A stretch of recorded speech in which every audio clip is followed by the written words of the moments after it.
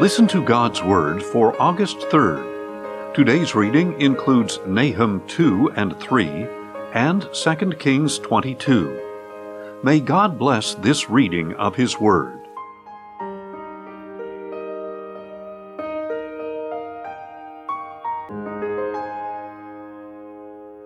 Nahum 2. One who scatters advances against you, O Nineveh. Guard the fortress, watch the road, brace yourselves, summon all your strength. For the Lord will restore the splendor of Jacob like the splendor of Israel, though destroyers have laid them waste and ruined the branches of their vine. The shields of his mighty men are red, the valiant warriors are dressed in scarlet. The fittings of the chariots flash like fire on the day they are prepared, and the spears of Cyprus have been brandished. The chariots dash through the streets. They rush around the plazas, appearing like torches, darting about like lightning. He summons his nobles. They stumble as they advance. They race to its wall. The protective shield is set in place. The river gates are thrown open, and the palace collapses. It is decreed that the city be exiled and carried away. Her maidservants moan like doves and beat upon their breasts.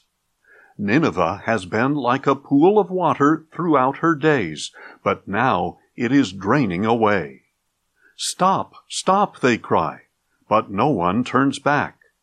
Plunder the silver, plunder the gold. There is no end to the treasure, an abundance of every precious thing.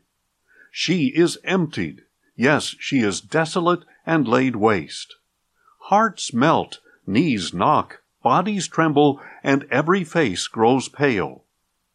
Where is the lion's lair, or the feeding ground of the young lions, where the lion and lioness prowled with their cubs, with nothing to frighten them away? The lion mauled enough for its cubs and strangled prey for the lioness. It filled its dens with the kill, and its lairs with mauled prey. Behold, I am against you, declares the Lord of hosts. I will send your chariots up in smoke, and the sword will devour your young lions. I will cut off your prey from the earth, and the voices of your messengers will no longer be heard. Nahum 3. Woe to the city of blood, full of lies, full of plunder, never without prey. The crack of the whip, the rumble of the wheel, galloping horse and bounding chariot. Charging horsemen, flashing sword, shining spear. Heaps of slain, mounds of corpses, dead bodies without end. They stumble over their dead. Because of the many harlotries of the harlot, the seductive mistress of sorcery, who betrays nations by her prostitution and clans by her witchcraft. Behold, I am against you, declares the Lord of hosts. I will lift your skirts over your face. I will show your nakedness to the nations and your shame to the kingdoms. I will pelt you with filth and treat you with contempt. I will make a spectacle of you. Then all who see you will recoil from you, and say, Nineveh is devastated. Who will grieve for her?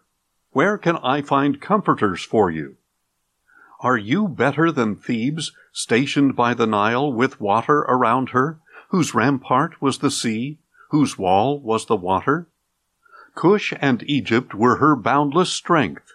Put and Libya were her allies.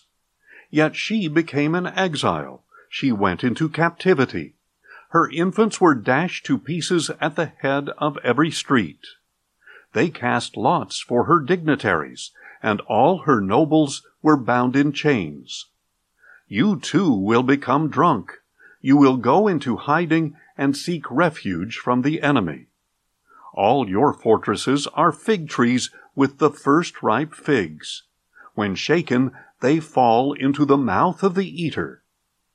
Look at your troops. They are like your women. The gates of your land are wide open to your enemies.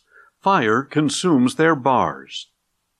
Draw your water for the siege, strengthen your fortresses, work the clay and tread the mortar, repair the brick kiln. There the fire will devour you, the sword will cut you down and consume you like a young locust. Make yourself many like the young locust, make yourself many like the swarming locust. You have multiplied your merchants more than the stars of the sky. The young locust strips the land and flies away. Your guards are like the swarming locust, and your scribes like clouds of locusts that settle on the walls on a cold day. When the sun rises, they fly away, and no one knows where. O king of Assyria, your shepherds slumber, your officers sleep. Your people are scattered on the mountains with no one to gather them. There is no healing for your injury. Your wound is severe. All who hear the news of you applaud your downfall, for who has not experienced your constant cruelty? 2 Kings 22. Josiah was 8 years old when he became king, and he reigned in Jerusalem 31 years. His mother's name was Jedidah, daughter of Adaiah. She was from Bozkath. And he did what was right in the eyes of the Lord, and walked in all the ways of his father David. He did not turn aside to the right or to the left. Now in the 18th year of his reign, King Josiah sent the scribe Shaphan, son of Azaliah, the son of Meshullam, to the house of the Lord, saying, Go up to Hilkiah the high priest, and have him count the money that has been brought into the house of the Lord, which the doorkeepers have collected from the people. And let them deliver it into the hands of the supervisors of those doing the work on the house of the Lord, who in turn are to give it to the workmen repairing the damages to the house of the Lord, to the carpenters, builders, and masons, to buy timber and dressed stone to repair the temple. But they need not account for the money put into their hands, since they work with integrity. Then Hilkiah the high priest said to Shaphan the scribe, I have found the book of the law in the house of the Lord. And he gave it to Shaphan, who read it.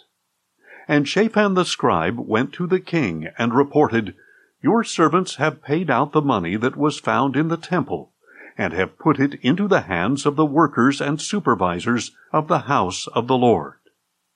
Moreover, Shaphan the scribe told the king, Hilkiah the priest has given me a book. And Shaphan read it in the presence of the king. When the king heard the words of the book of the law, he tore his clothes, and commanded Hilkiah the priest, Ahikam son of Shaphan, Achbor son of Micaiah, Shaphan the scribe, and Asaiah the servant of the king, Go and inquire of the Lord for me, for the people, and for all Judah, concerning the words in this book that has been found. For great is the wrath of the Lord that burns against us, because our fathers have not obeyed the words of this book, by doing all that is written about us. So Hilkiah the priest, Ahikam, Achbor, Shaphan, and Asaiah went and spoke to Huldah the prophetess, the wife of Shallum son of Tikvah, the son of Harhas, the keeper of the wardrobe.